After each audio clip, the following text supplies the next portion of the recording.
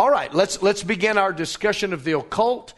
Generally, we think that's just a Hollywood deal. They do horror pictures and all this kind of stuff, and witchcraft and wizards and warlocks and all this kind of stuff. That's not really real, right? No, it's incredibly real, and the Bible is very blunt about it, especially in the Old Testament. So let's look at just a few passages here to whet our appetite. Let's begin with Deuteronomy 18, 10 through 12. There shall not be found among you anyone who makes his son or his daughter pass through the fire. Now that would be for child sacrifice or demon worship, or one who practices witchcraft, or a soothsayer, or one who interprets omens, or a sorcerer, or one who conjures spells, or a medium, or a spiritist, or one who calls up the dead, or sometimes it's translated necromancer. For all who do these things are an abomination to the Lord, and because of these abominations, the Lord your God drives them out from before you.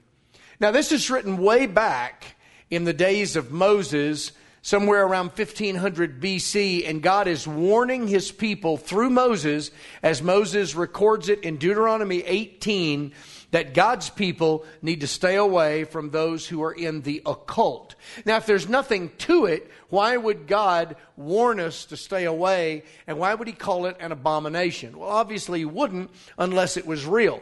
If you turn to Leviticus chapter 20, verses 6 and verse 27, and the person who turns to mediums and familiar spirits to prostitute himself with them, I will set my face against that person and cut him off from his people. This, of course, is God speaking here.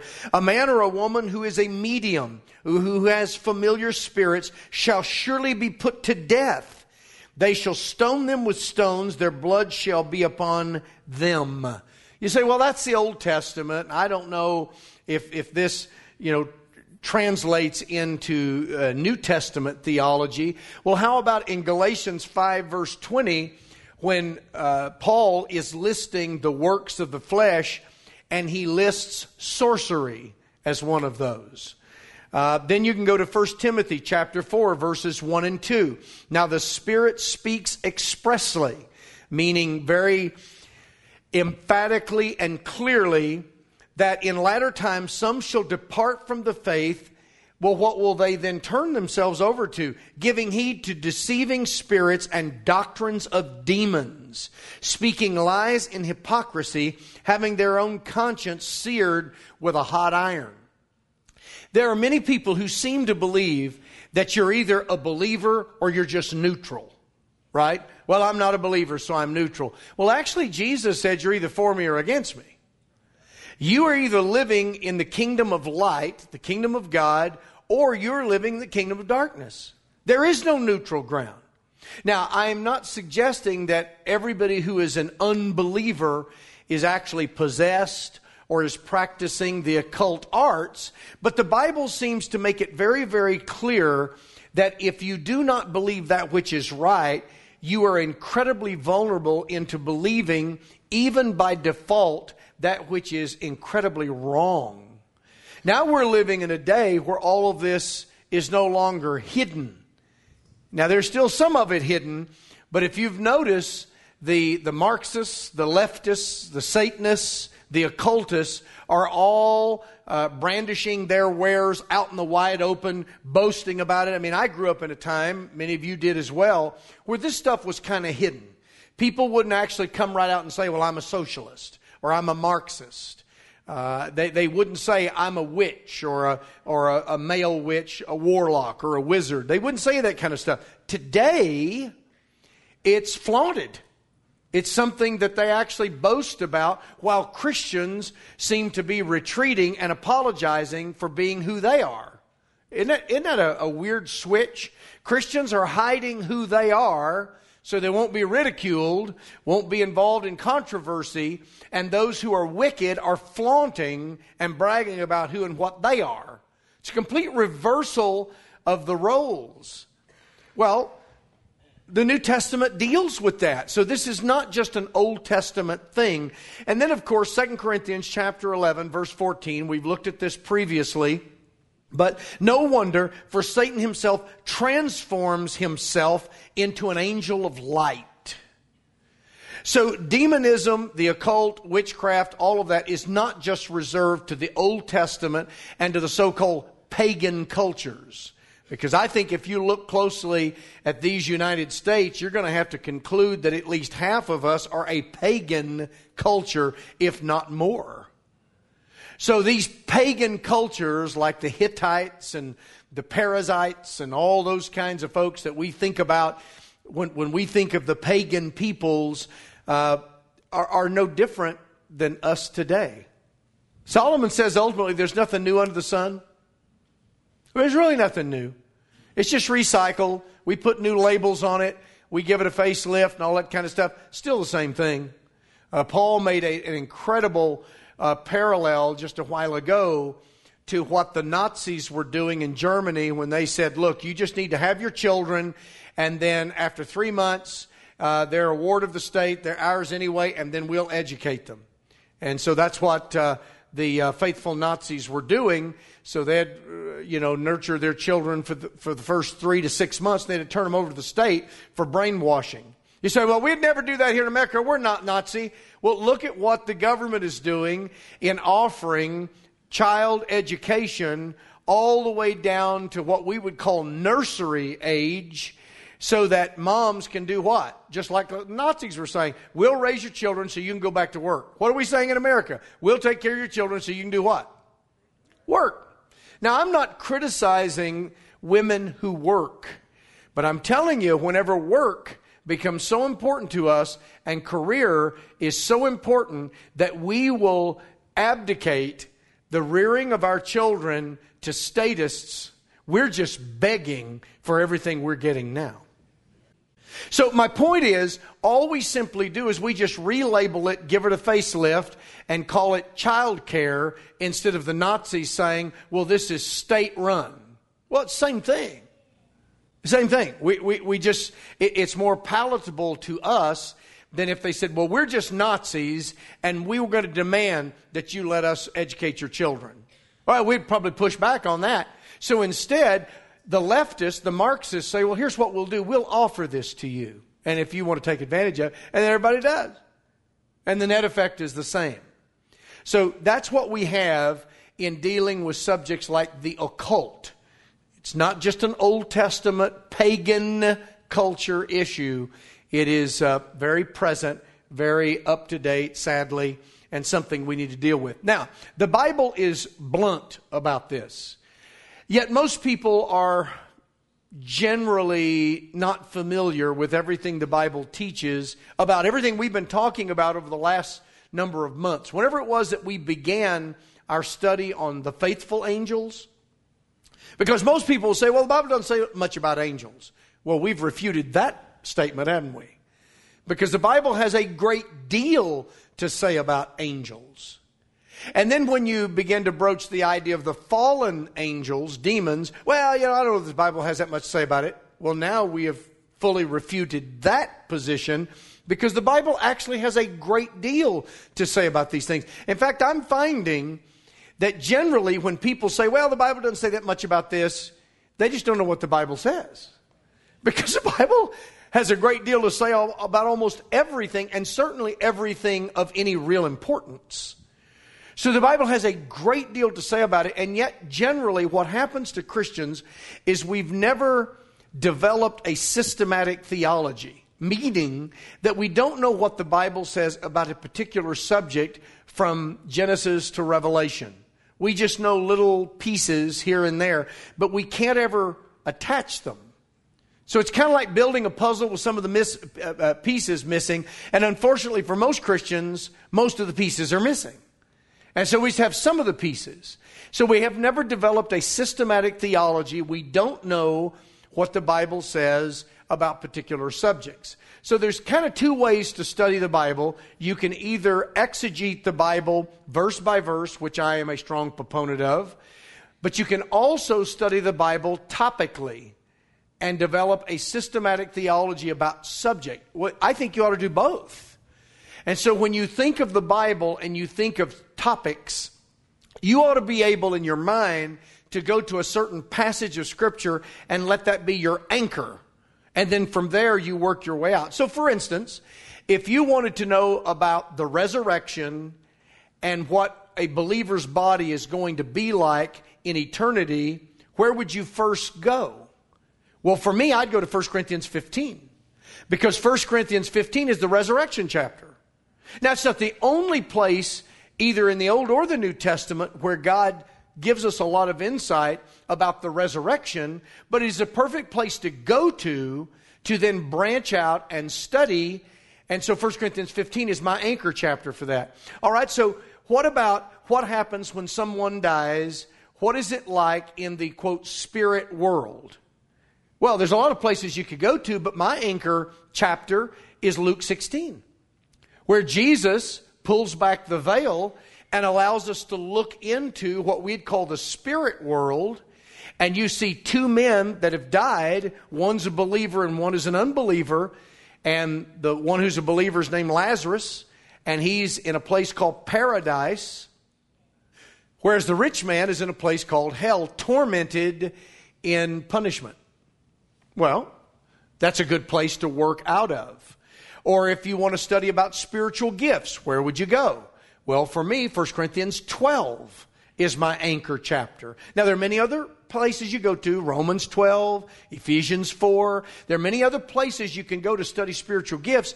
But see, in my mind, now I haven't done it enough yet because there's still a whole lot of room for learning. But I've started to hang chapters in my head and my heart to develop some level of systematic theology.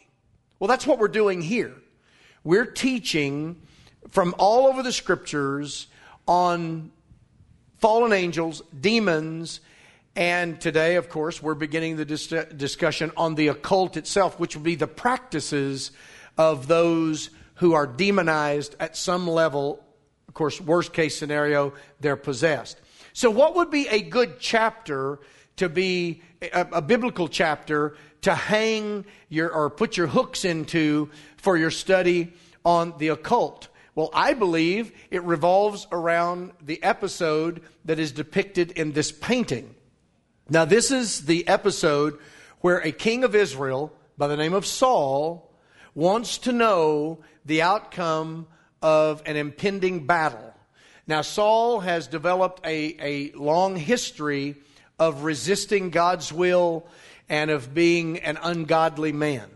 Now, I don't know whether or not Saul was a believer. I don't know whether or not we'll see King Saul in heaven. But I do know that as an Israelite, he had strayed greatly from Orthodox faith. We do know that for a fact.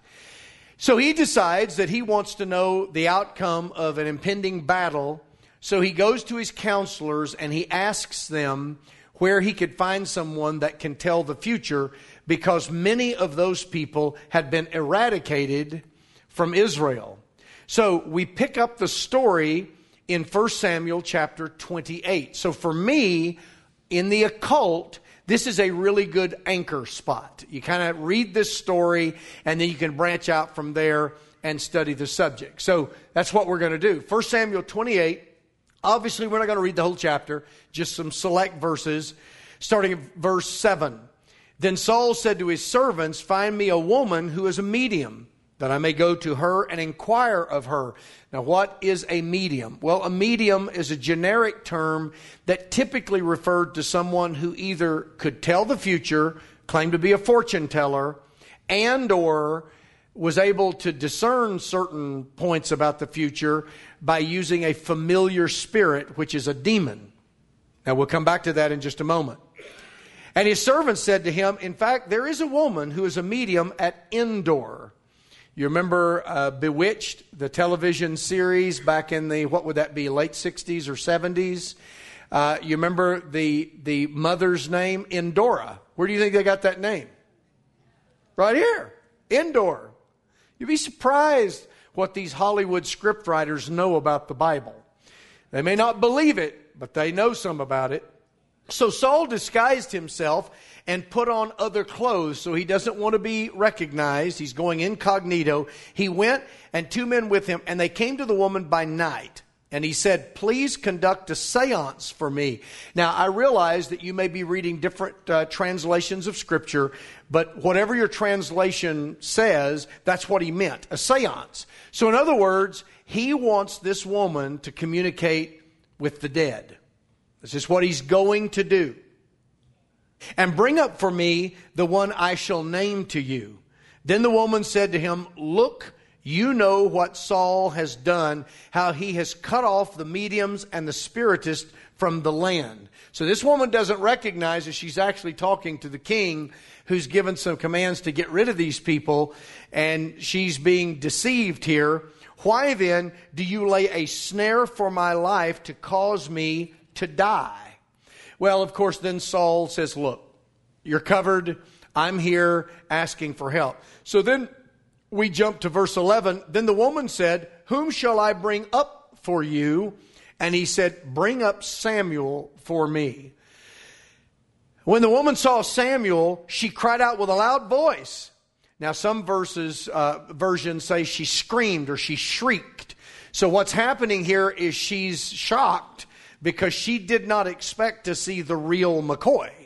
She's expecting for her familiar spirit, which is a demon, to impersonate a deceased person so that she could deceive her clients, make them think she actually has the ability to bring back the dead, when really all she's doing is making money with the aid of a demon who impersonates dead people.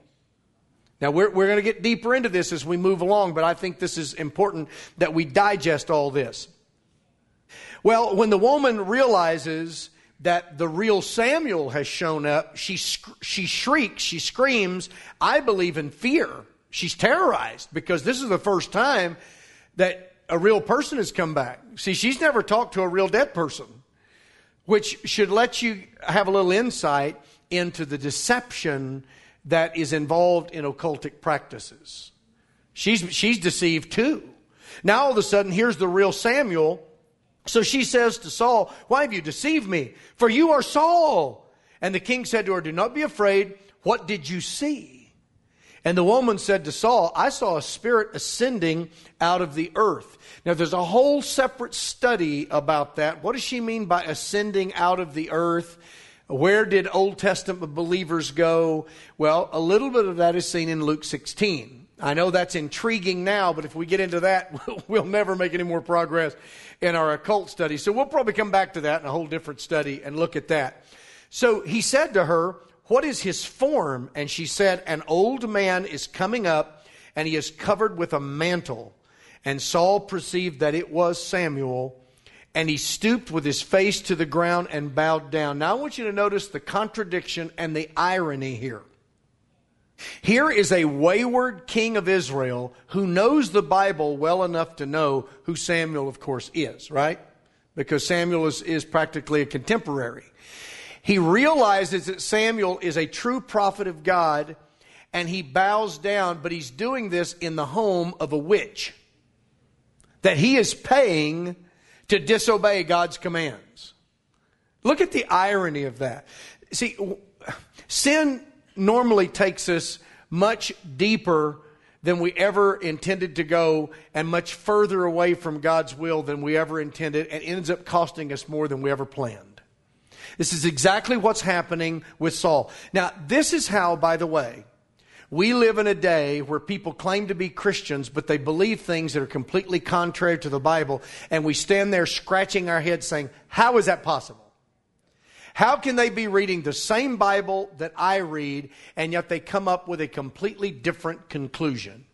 Well, most generally, I would say it's because they're not truly saved. They're not truly born again. Next Sunday, I'm going to preach a sermon entitled, Can You Pass the Test? And I'm going to lay out particular tests right out of the Bible that you can use to determine if you're a Christian, if a family member is a Christian, or a friend. Not playing God, not playing judge, because ultimately that's between every individual and God. But the Bible actually gives faith tests. And I'm telling you, there are a whole lot of people in this world, and I'm talking about church people, who claim to be saved, who are not, and they're going to die and they're going to go to hell. Not because Dan Fisher said it. Now, I can't know necessarily who they are. I'm not going to get into that because that's not ultimately my job. I'm not the judge. But the Bible gives us clear indicators. And when people are fooling around with stuff like this, you almost have to conclude that they're not believers. That's how today you've got people like Max Lucado. Now, I don't know whether Max Lucado is not a believer. But you've got guys like Max Lucado who so feels the pressure that he apologizes recently. I used it in a sermon, if you remember. He apologizes for having preached a sermon back 10 or 15 years ago from Scripture on homosexuality and condemning it according to God's Word. And then just a few months ago, the same Max Lucado apologizes to the leaders of the National Cathedral in Washington, D.C. for having ever done that. Now, how in the world does a Christian writer like Max Lucado get there? Well, same way Saul is bowing to the prophet Samuel in a witch's house. Kind of same way. You see why when Solomon says there's nothing new under the sun, there's really nothing new under the sun? Okay, so now... And Saul perceived it was Samuel, bowed to the ground. Now Samuel said to Saul, why have you disturbed me by bringing me up? And then let's jump to 1 Chronicles chapter 10, verses 13 and 14. So Saul died for his unfaithfulness, which he had committed against the Lord, because he did not keep the word of the Lord, and also because he consulted a medium for guidance. But he did not inquire of the Lord. Therefore he, meaning God, killed him and turned the kingdom over to David, the son of Jesse. You know, when you read the Bible and you let the Bible speak for itself, it's pretty graphic. Notice where it says that God killed Saul. I had a man at the Capitol a few weeks ago who is a state senator, asked me why we were there to rally, and I said, well, we're going to kind of beat up on Pro Tem Greg Treat. He said, well, be Christ-like about it. And I looked at him and said, like in as the judgment?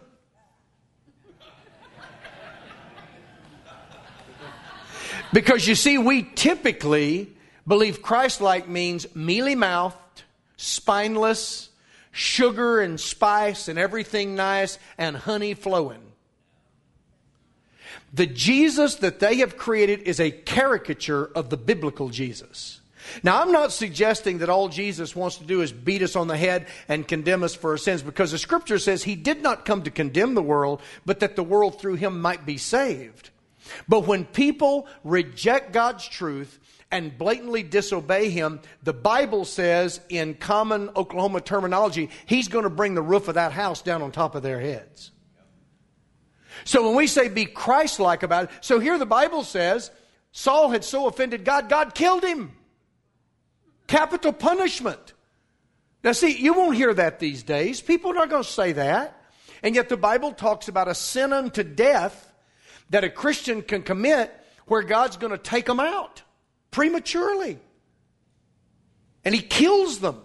They've committed capital crimes before God, and therefore God executes them. By the way, this is how the idea of capital punishment is derived. It's not the only way in which it's derived, because there are other passages of Scripture, but God practices capital punishment. And Saul is an example. Now, for me, though I've spent a lot of time on this opening story, this is kind of where I hang my hat when it comes to what the Bible has to say about the occult. Because this thing is dripping with information, but as we're going to see, it's all through the Scriptures. It's all through the Scriptures. Now, let's actually look at your outline and let's start writing some things down. First of all, let's discover a definition for the word occult, because it's always very helpful if we can define our terminology. The word occult obviously comes from a Latin derivative, which we would actually recognize as the word occult because it's the word occultus in Latin.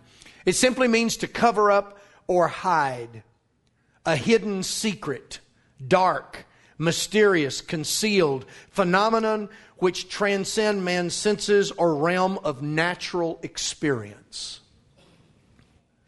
So initially what the occult is the works of demons in the dark normally carried on under the table, behind the veil, so they can pull off their ruse, their deception. Unfortunately, you can get a culture where it is so decadent that they can remove the cover and they just come right out and blurt it out, which is what I commented on a while ago. But typically speaking, in a civil society, occult practices have to be done in secret, done in darkness. Remember what Jesus said about those who work evil? He said they love the dark because the light exposes their deeds as evil. So they run from the light. Well, that's really a perfect definition of the occult. Practices done in darkness in the hope that God will not see. Obviously, God sees. He knows it all. And so you have two worlds fighting. You have the world of the light illuminated by God's truth, and you have the world of darkness deceived by the very prince of darkness we know as the devil or Satan. So how then should we tackle this subject of the occult?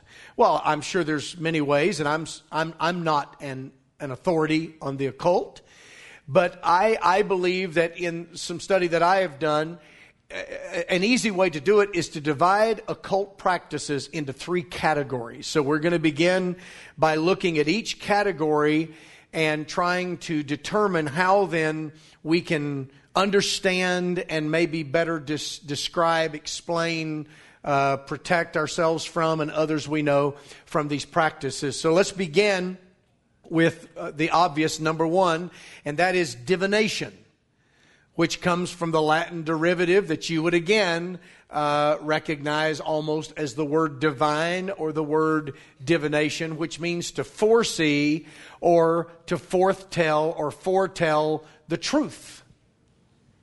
To foretell the truth. In other words, we're talking here about fortune tellers, people who claim to be able to see things. Now, this is obviously one of the gifts that Saul hoped that the witch would have, but in case she couldn't foretell what was going to happen at this battle, he was hoping that she could bring back Samuel and he could tell him, which is a sin at so many different levels that is no doubt why God took Saul out. Now, whether or not we'll see him in heaven, I don't know.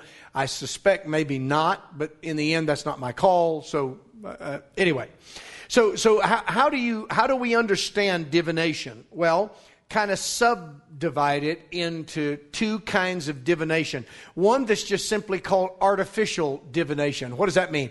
Well, that's interpreting signs or omens under indirect demonic control. Now, in the end, let me also say, all occultism is demonic. But there are some people who don't really realize that. Their intent is not to be possessed. Their intent is not to be in league with demons or with Satan.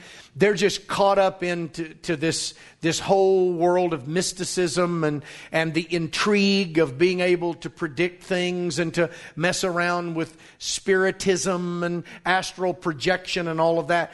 They don't really mean to directly involve themselves with demons or with demonology. And that's what we'd call artificial divination. And then the next level would be what we might call inspirational divination. That's when the individual is intentionally using a demon-controlled medium to forecast what is seen or predicted. So here, there's no pretense. It's just open, known, blatant demonism. Now, they're both demonism. It's just that one, the first one, artificial, the person is more duped than the second. At least the second one knows what they're doing.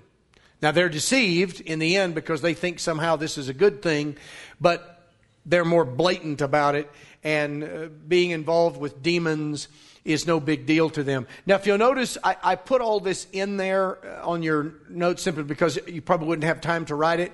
So what would practices of divination look like? Well, astrology, palmistry, card reading, often the tarot cards, Ouija boards. You know, back years ago when I was a kid, I can't remember if it was Milton Bradley or who the game maker was, the toy manufacturer, actually made for the first time Ouija boards into a toy. Some of you are old enough, you remember that. I remember some of my friends getting one for Christmas. And they thought it was so cool to be playing around with this and messing around. And yet over the years, I've talked to many people who were innocently fooling around with a Ouija board as a game, and weird stuff started happening. I mean, stuff that they would say, whoa, that's supernatural. Well, you know why? Because a Ouija board is not a dreamed up game by Milton Bradley or whoever did it. Ouija board is an ancient tool of witches practicing witchcraft. What would have possessed, I think we probably know, a toy manufacturer to think that they could make a Ouija board as a toy? That's not a toy. Those weren't dreamed up back in the mid to late 60s and early 70s. That's an ancient witchcraft tool. So Ouija boards, crystal balls, and then something that has spilled over into Christianity. Typically, most Christians don't mess around with astrology, although I know a lot of people who will look at their astrological label that for their month of birth and read the astrology charts and all this kind of stuff that used to be printed in the newspapers. And they would do it kind of innocently. I'm not suggesting that they were worshiping demons or that they became possessed by it, but guys, that is all a bunch of nonsense, hocus pocus. If you make enough predictions often enough, you can be right every now and then. A blind pig will find an acorn every now and then, right? A broken clock is right twice a day. Every year, approaching January the 1st, different periodicals will publish predictions from so-called well-known prognosticators or fortune tellers. Some like Gene Dixon. Do you realize that they are almost always wrong? Almost 100% of the time. And yet they continue to print this nonsense. But most Christians don't get into palmistry or card reading. But amazingly, especially in the Word of Faith movement, Christians have dabbled into trying to discern the will of God by dreams and visions. Now, that's where I want us to spend just a little bit of time. We're quickly running out of time here in the class, but let's move into that. Look at Jeremiah 10, verse 2. In Jeremiah chapter 10, verse 2, God says this, "Do not learn the way of the Gentiles." Now, what he's referring to there are the non-religious, non-Jewish peoples. They were very religious. I should have used a different word. They were very religious, but worshiping the wrong God. People that were not influenced by the God of the Bible. "Do not be dismayed at the signs of heaven, for the Gentiles are dismayed at them." Well, the signs of heaven that he's talking about are the signs of the zodiac. That's astrology. And he's telling us here not to be messing with that. You say, well, once again, that's just the Old Testament. Well, let's go to the New Testament. Acts chapter 7, verses 41 through 43. "Then God turned and gave them up to worship the what? The host of heaven. As it is written in the book of the prophets, did you offer me slaughtered animals and sacrifices during 40 years in the wilderness, O house of Israel? You also took up the tabernacle of Moloch and the star of your god Remphan, images which you made to worship, and I will carry you away beyond Babylon." Well, not only is this demon and idol worship, this is astrology. Now you say, well, Dan, you said something about dreams and visions. Well, we're headed there. But let's at least cover one more bullet point, and then we'll just have to stop because obviously you heard the bell. Scripture clearly forbids seeking to know the future through dreams and visions, especially employing the occult. Now, the reason why I'm zeroing in on dreams and visions is because most of us probably don't mess around with astrology, palmistry, tarot card reading, and all that kind of stuff. But unfortunately, the idea of dreams and visions has become kind of vogue in the Christian church, especially in the Word of Faith movement. Now, The whole idea comes from the Old Testament, where God literally did sometimes speak through dreams and visions. God spoke through visions with Abraham. God obviously spoke in many different ways throughout the Old Testament. But there's a reason for that. And primarily it was because they did not have the entire written Word of God to refer to. You'll even find in the early years of the New Testament era, God will still sometimes give visions. God gives Peter a vision. You remember the sheet that was lowered down? But that was a message from God so that the New Testament church would take the gospel to the non-Jewish peoples of the world, what we call Gentiles. Well, that's a pretty major deal. That's not like me knowing whether or not I ought to buy that new pickup or whether I ought to take this job or that job, so I'm using a dream to interpret that. That's not all that earth-shattering. It may be important to me personally, but it doesn't determine the spiritual outcome for multiplied millions and billions of people. But you'll notice as the New Testament comes to an end, dreams and visions are out and the Word of God is in. Now, I'm not suggesting that God can never communicate to us in a dream or a vision, but I'm suggesting to you that He generally does not. Now, that may be a little bit offensive. I don't mean for it to be, but I've had so many people over the years tell me, well, I had this dream and I think God was saying that. Well, here's the problem. I think. See, when I crack open God's Word, I don't have to say I think. I know exactly what God is saying. Everything else is subjective. God's Word is objective. And I'm not going to put my spiritual welfare or my family or my friends or what I'm going to do for God based upon some kind of objective thing that is kind of like licking my finger and sticking it into the wind to see which way the wind is blowing. Now, unfortunately, that's as far as we can go today. So I want us to stop right there.